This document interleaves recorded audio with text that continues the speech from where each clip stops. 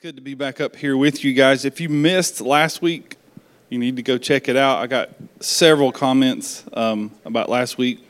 We had our missionary friends from Burkina Faso, West Africa, and they were here. And I just think you ought to go back and watch it. If anything, watch the video in the middle, and to see what you're giving is reaching around the world. Let me take a quick second and say hello. I know we have a lot of people traveling. We're officially into the summer season, and I want to say hello to all of you guys watching online. Thank you for joining us. If you're visiting with us online for the first time or in the room for the first time, it's an honor to have you here. I do consider it a privilege that you choose to come hang out with us. And anything you need, just find somebody with a name tag on that says, "I'm here to help," and they will do just that. I want to ask you, too, for some special prayer concerns this week. On Tuesday morning at dark 30, if you don't know what dark 30 is, it just means way before I normally get up.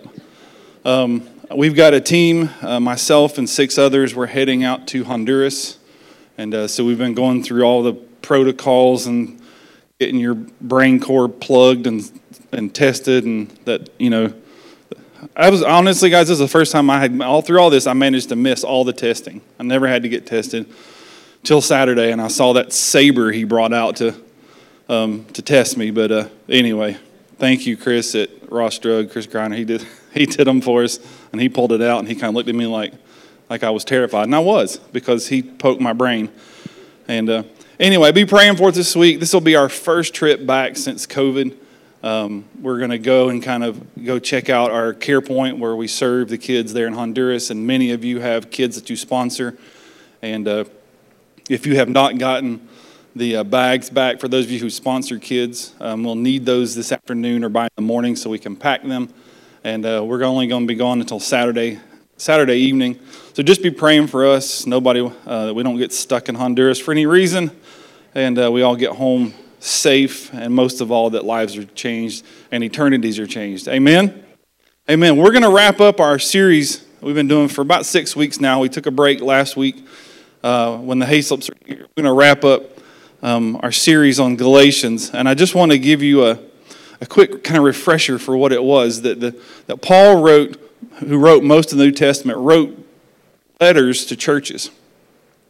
And when he wrote those letters, he wrote them to each one and named them after the church, and he sent them correcting issues that they had, encouraging issues, things they needed to keep doing that were good. And in Galatians, he begins to teach them because they had people coming in behind him and trying to add stuff on to the gospel. Trying to tell people, well, it's not just Jesus, but then you have to do these things to earn salvation. And so he begins to correct them. So in chapter 1, he talks about the difference between a relationship and grace, which is what Jesus brought us. Why am I cutting out here, am I? Which is what Jesus brought us, that grace. And how easy is it for us to go back and forth between those gospels of religion and rules, and what a crazy thing it is to go back to from grace that's free to this rules and religion. In chapter 2, he talks about a crucified life. Can somebody bring me one of the white ones or one of the other ones? Hold on, we'll fix this real quick. I'm going red for you guys in the back. Check. There we go. All right, chapter 2 says this, there's a crucified life. Chapter 3 says that grace is a free gift. You can't earn it. People were telling the Galatians that they weren't quite saved until they had to come in and finish this work and finish earning it. Chapter 4, Paul tells them that God really wants a relationship with them. One so intimate that it's as if this father's son is the example that he uses to be that close. But the Jews struggled with this idea. The Christians of the day even, they struggled with this idea that God could be your father. That God could be that close, because they saw God as this deity that just, when they misbehaved, would smush them like a grape. And that's their view of God. So Paul's pulling them in, saying, no, he really wants to have a relationship with you. And then 2 weeks ago, my dad was actually here, and he taught chapter 5, which Paul is talking about the thing that brings us freedom is the Bible says that God sent us his Holy Spirit. The connection directly to him, and that's the God inside of us they implanted inside of us that lets us hear and respond and communicate. And to that brings us freedom. The Bible says that we live life by that Spirit, following that voice of God within us. Today we're going to jump into chapter 6. And now Paul is wrapping it up, and he turns to this idea that what we've received, what we're experiencing, should motivate us to something. It shouldn't just make you feel good. It should motivate you to move forwards. The experience of a freedom and relationship and the love of God should push us to have this motivation to make a difference, is how we would say it. Make a difference in other people's lives. So let's jump right in. It's Galatians chapter 1, verse 1 and 2. Paul says, "Dear brothers and sisters, if another believer is overcome by sin or just messes up," anybody know somebody who's messed up? Anybody messed up yourself? Y'all are slow to raise your hand on the second one. Yeah, I know somebody that's messed up. Did you mess up? Nope, not me. But this is talking to us as a body. Remember, he's talking to the church. He says, if overcome by sin, you that are godly should gently and humbly help. I highlighted it before, you're back here. Because a lot of Christians have this better than thou, holier than thou attitude when they come across somebody who's struggling, who's just blown it. And they're in a deep, dark place. The Bible does not tell you to go kick their front door in and tell them how bad they are and how bad you screwed it up and how terrible you are and God's so disappointed in you, which is sadly what a lot of Christians do. You see the guys that stand on the corner, they call themselves evangelists, and all they do is condemn. You're all going to hell. And they're teaching a truth, because without Jesus, hell is the only option. But they're just condemning people. There's nothing humble about them. The Bible says of Jesus that he was humble and gentle. Now, when Jesus needed to kick tail, he could do that too. But his approach to us was gentleness. And a lot of us want to go help people, and we want to beat them over the head. When sometimes what they really need is just somebody to throw an arm around them and say, "Listen, I've been there." It says to humbly help that person back onto the right path. And then it gives us a warning. Hey, be careful. Because they slipped on a slippery slope, and guess what? You can too. It doesn't say to be ignorant about where we go and how we live our lives. I was going to help, and then I found myself in the same situation. If somebody's in quicksand sinking, is it your best option to jump in this quicksand with them? No, you throw them a rope. You throw them a lifeline. Somebody who's drowning doesn't care how much you know or how smart you think you are. They want you to do what? Throw them a life jacket. No, I've never met anybody drowning that says, "Hey, before you throw that device that's going to save my life, could you please explain the physics and how that thing works before I receive it so that I can properly walk it out?" No, they're like, "I'm drowning. That floats. Throw it." Right? We don't wait until a child is in the water drowning and go, "Hey, maybe we should put a life jacket on them." No, that's beforehand. That's us understanding that we all can drown. He goes on to say, "Share each other's burdens in this way." And then he uses this phrase that's peculiar, because he spends the whole first 5 chapters saying, "Hey, the law has been fulfilled in me. Don't worry, you don't have to do more." But he talks about, in this way, you'll obey the law of Christ. You see, I think he uses this phrase because what he was pointing to was what was motivating Jesus. The thing that should be motivating us. And he uses this terminology that the Jews would understand, the law of Christ. And that is simply this, that Christ came and paid a price and paid a bill that you and I could never pay. And that should be a motivating factor in our lives. Of all the things we talked about in chapters 1 through 5, of all the things in life, this is what drove Christ, was to save us. And the same passion that Christ had should drive us.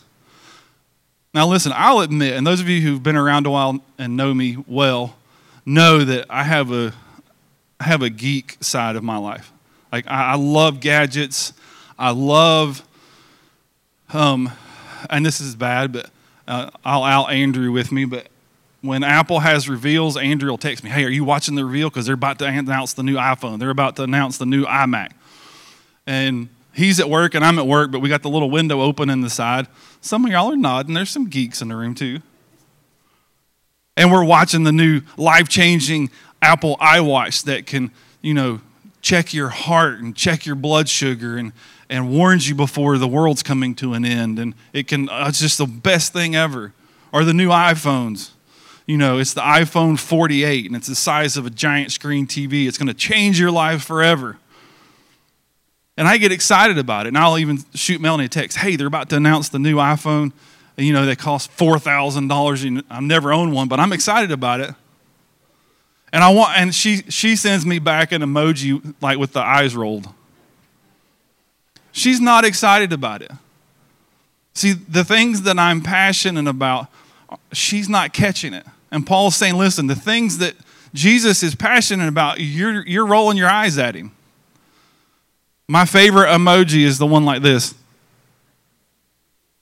And Melanie sends and asks me a question, that's my answer. If I don't know, I just send her that emoji. I don't know.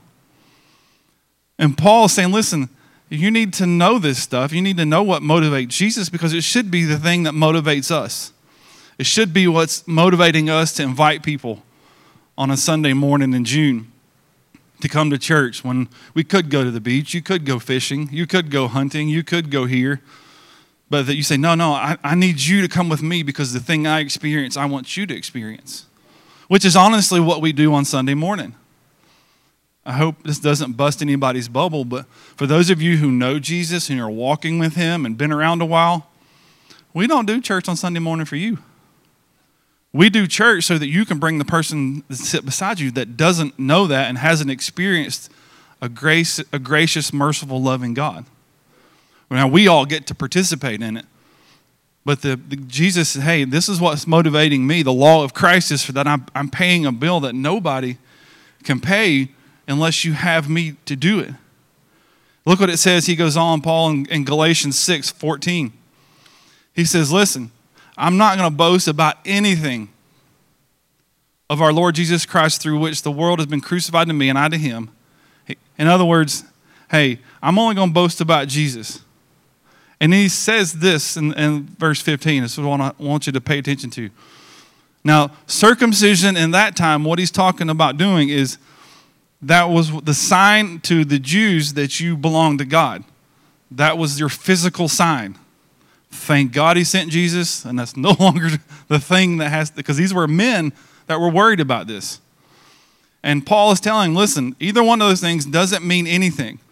What counts is what? Say this with me. The what? The new creation. The new thing that Jesus did. The old me has passed away. The new me has been resurrected because I've got Jesus. And he begins to tell them, hey, the physical stuff doesn't matter. But you need to have people experience this new creation. In verse 10, he's saying, listen, this experience with God, you should be able to use it to make a difference.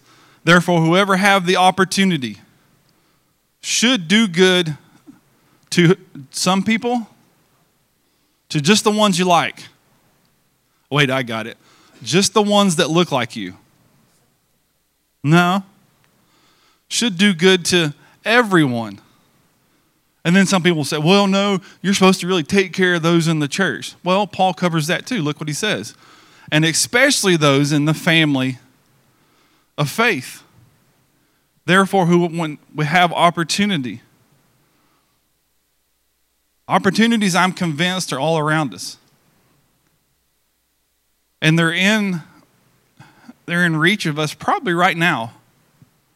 Somebody may be watching online, sitting with somebody to be able to share their story back and forth. Somebody in here is thinking, I'm the only one that's going through what I'm going through right now. And the truth of the matter is, that's a lie. You're not.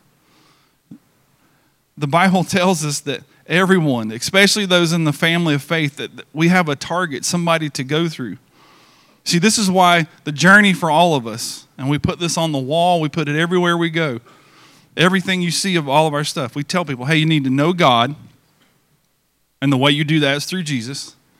You need to find freedom. You need to settle your past so it doesn't keep coming with you. That happens really primarily as we're into grow groups and our small groups, and as you hang out with other Christians and you can realize that they found freedom, I can too. Then we ask you to discover your purpose, and that's just simply saying, God, help me understand why I'm here. And then that connects you to the thing we're talking about today, because God, I want to make a difference. I need to be a part of something bigger than myself. If you missed last week, that's one of the reasons I want you to go back and watch last week's service, is so that we can begin to remind ourselves that we're doing something that's just bigger than Sylvania and Screven County. That there are kids now, probably in their 20s, that were reached and saved and met Jesus 15, 20 years ago as we started supporting this group, who are now adults and serving God because you gave. That's making a difference, and that's making what we would say is an eternal difference. So real quick, to close out Galatians, I want to give you, and it's just 3 things, and I'm going to kind of go through these as deep as I can in the time I've got left. But they're really easy to do. I wanted to end Galatians with something you could take these 3 things that Paul, what I think, would be pointing at and saying, listen, we said a lot of stuff here, but if we break it down to these 3 things, then you can follow that and you can do that, and we can walk out of here now and put these things into practice. Because I hear a lot from church members and from other Christians in our city community that, like, I really want to serve God and do something for him, but I really don't know who to talk to. I really don't know how to do this thing.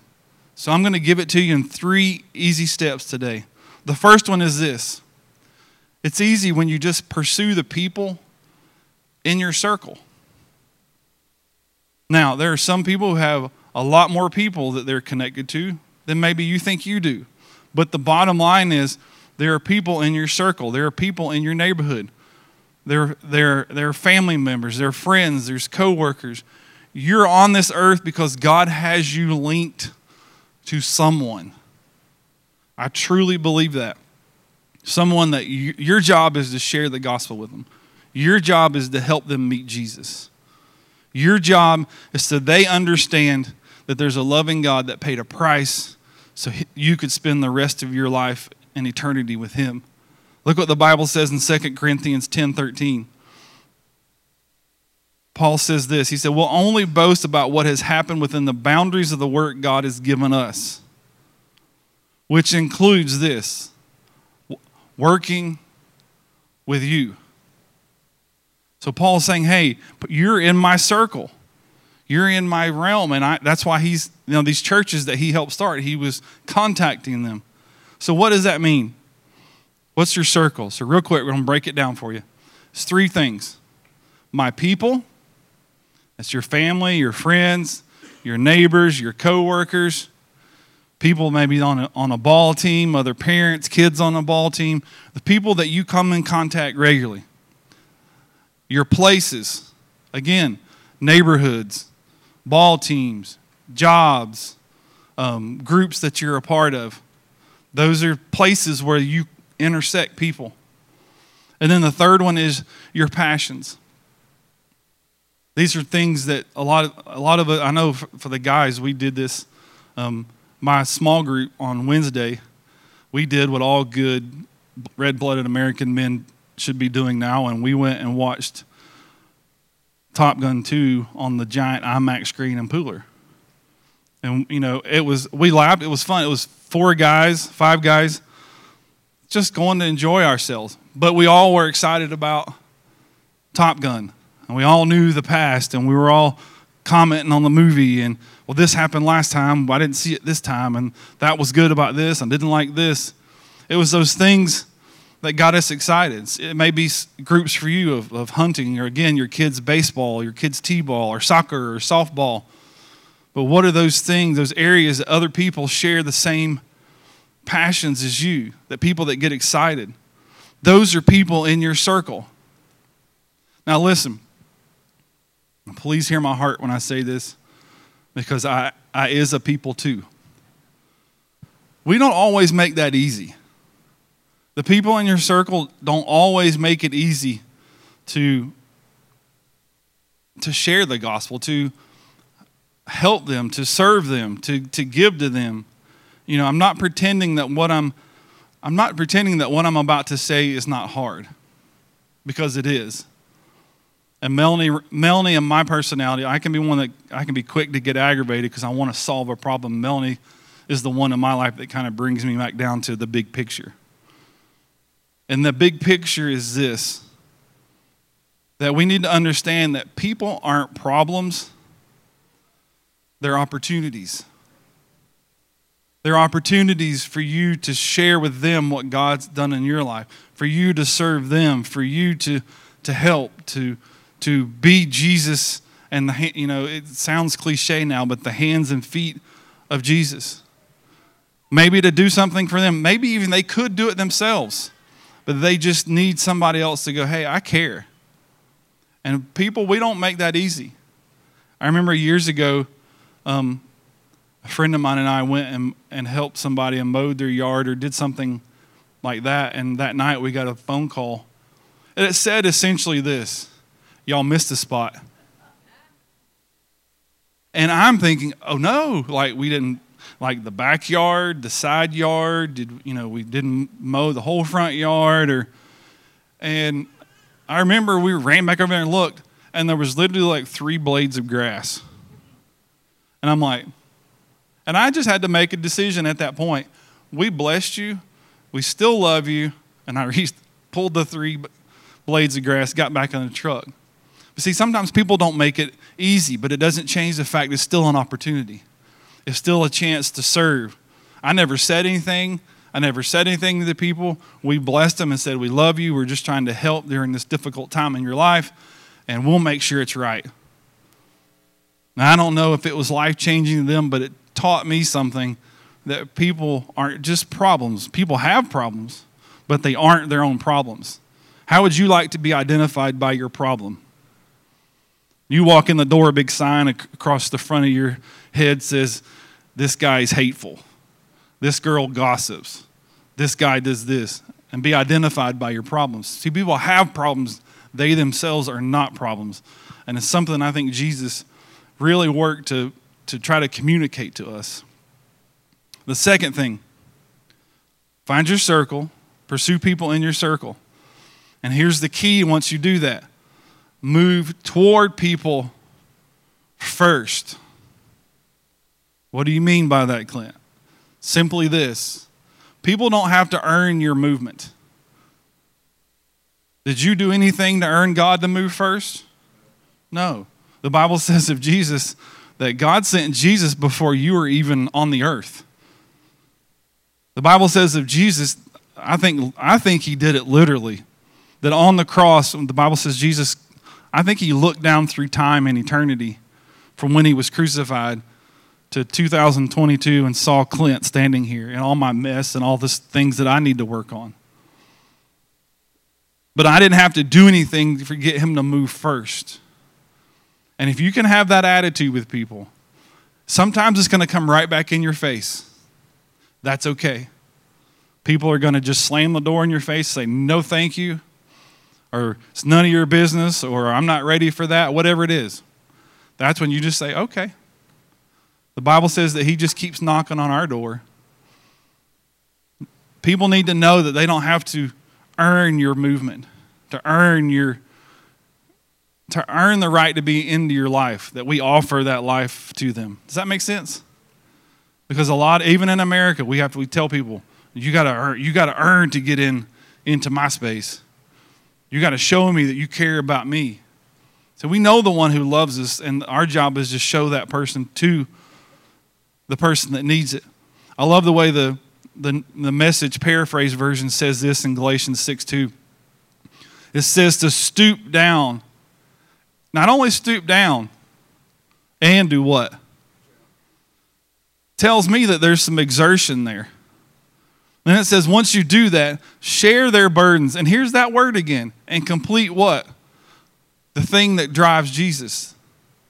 And then Paul always had this reminder. If you read through his book, somewhere in there, he would give you a, hey, remember, you're not that great either. You had to have help too. And he says this, that if you do think you're too good for that, you're just deceived. You can fall apart just like everybody else. And when we begin to internalize that,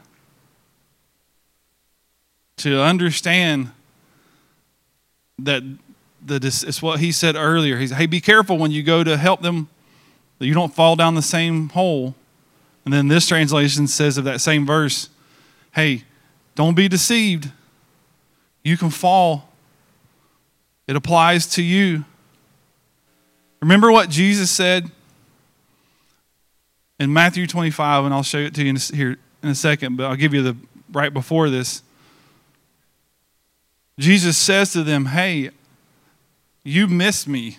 I was right in front of you. That homeless guy, that person who needed something to drink, that person who called you and you just wouldn't answer, and all they wanted to do was just somebody to listen. And he begins naming these things, and the disciples say, well, Jesus, we didn't see you.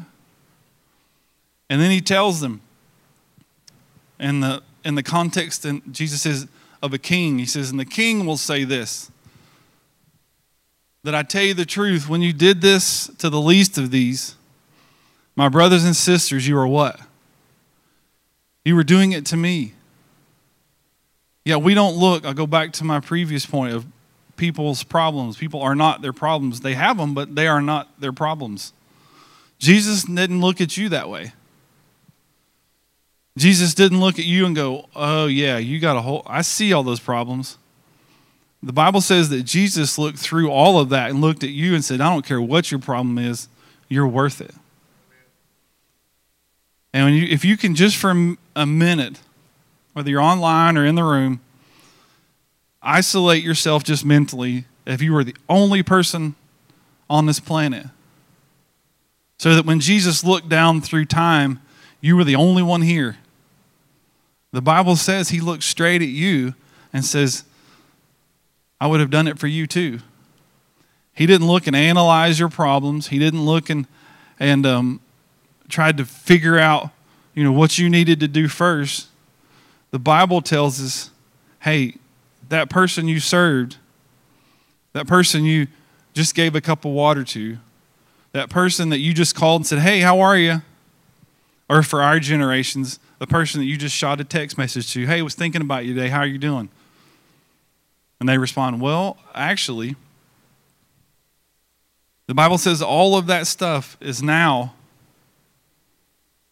you're doing it for Jesus. And the law of Christ, the law that I believe he's talking about, the thing that Paul said, hey, that needs to motivate you. A lot of us as Christians, we don't internalize. We say, thank you, God, for helping me. And I know we got to evangelize and invite people to church. And we just kind of throw it out there. But I don't think we have the same perspective that Jesus did. Because we still begin to look and see people and identify them by what?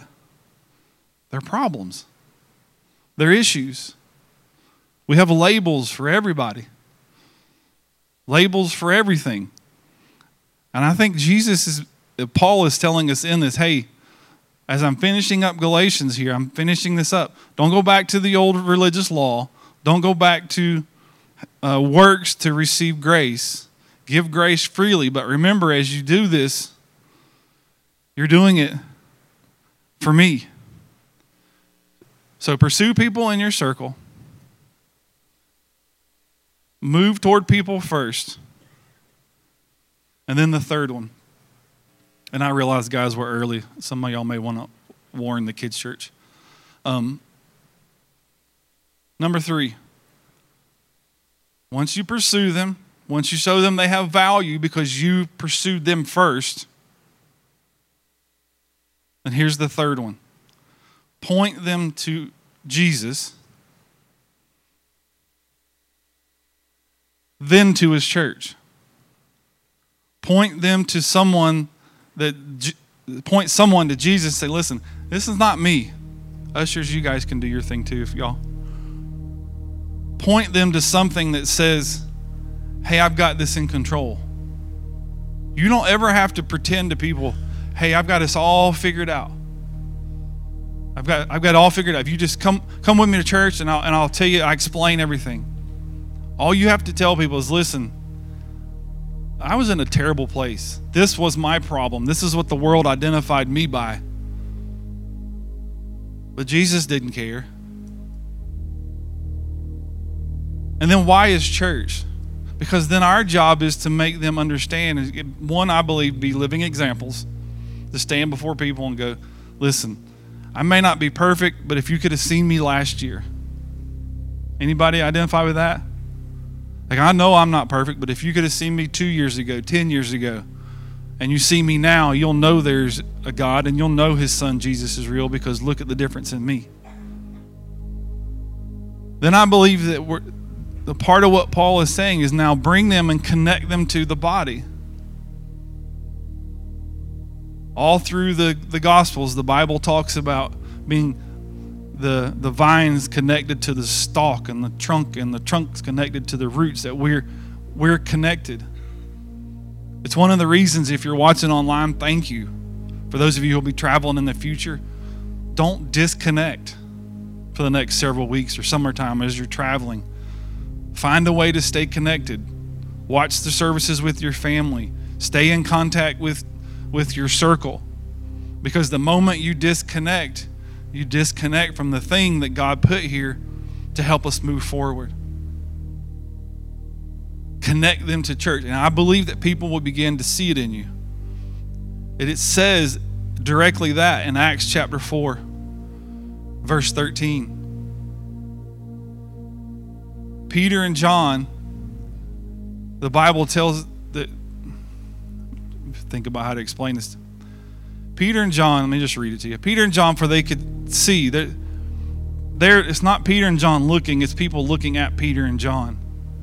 For these people could see that Peter and John, that they were not some supreme being, they were not some smarty pants, they were not special, but it says they were ordinary men with no special training. Now, without killing kind of a spiritual moment where I really want you thinking about this, how many of you have Bible degrees? One. I have one. I joke with Melanie that Bible degree represents my search for her, because that's where I met Melanie, in Bible school at Oral Roberts. But he says that, listen, those Bible degrees are great. Go to school, get all the knowledge, the wisdom you can. He says, but these guys had no special training in the scriptures. And these are world changers. And this is Paul, who wrote most of the New Testament, writing this.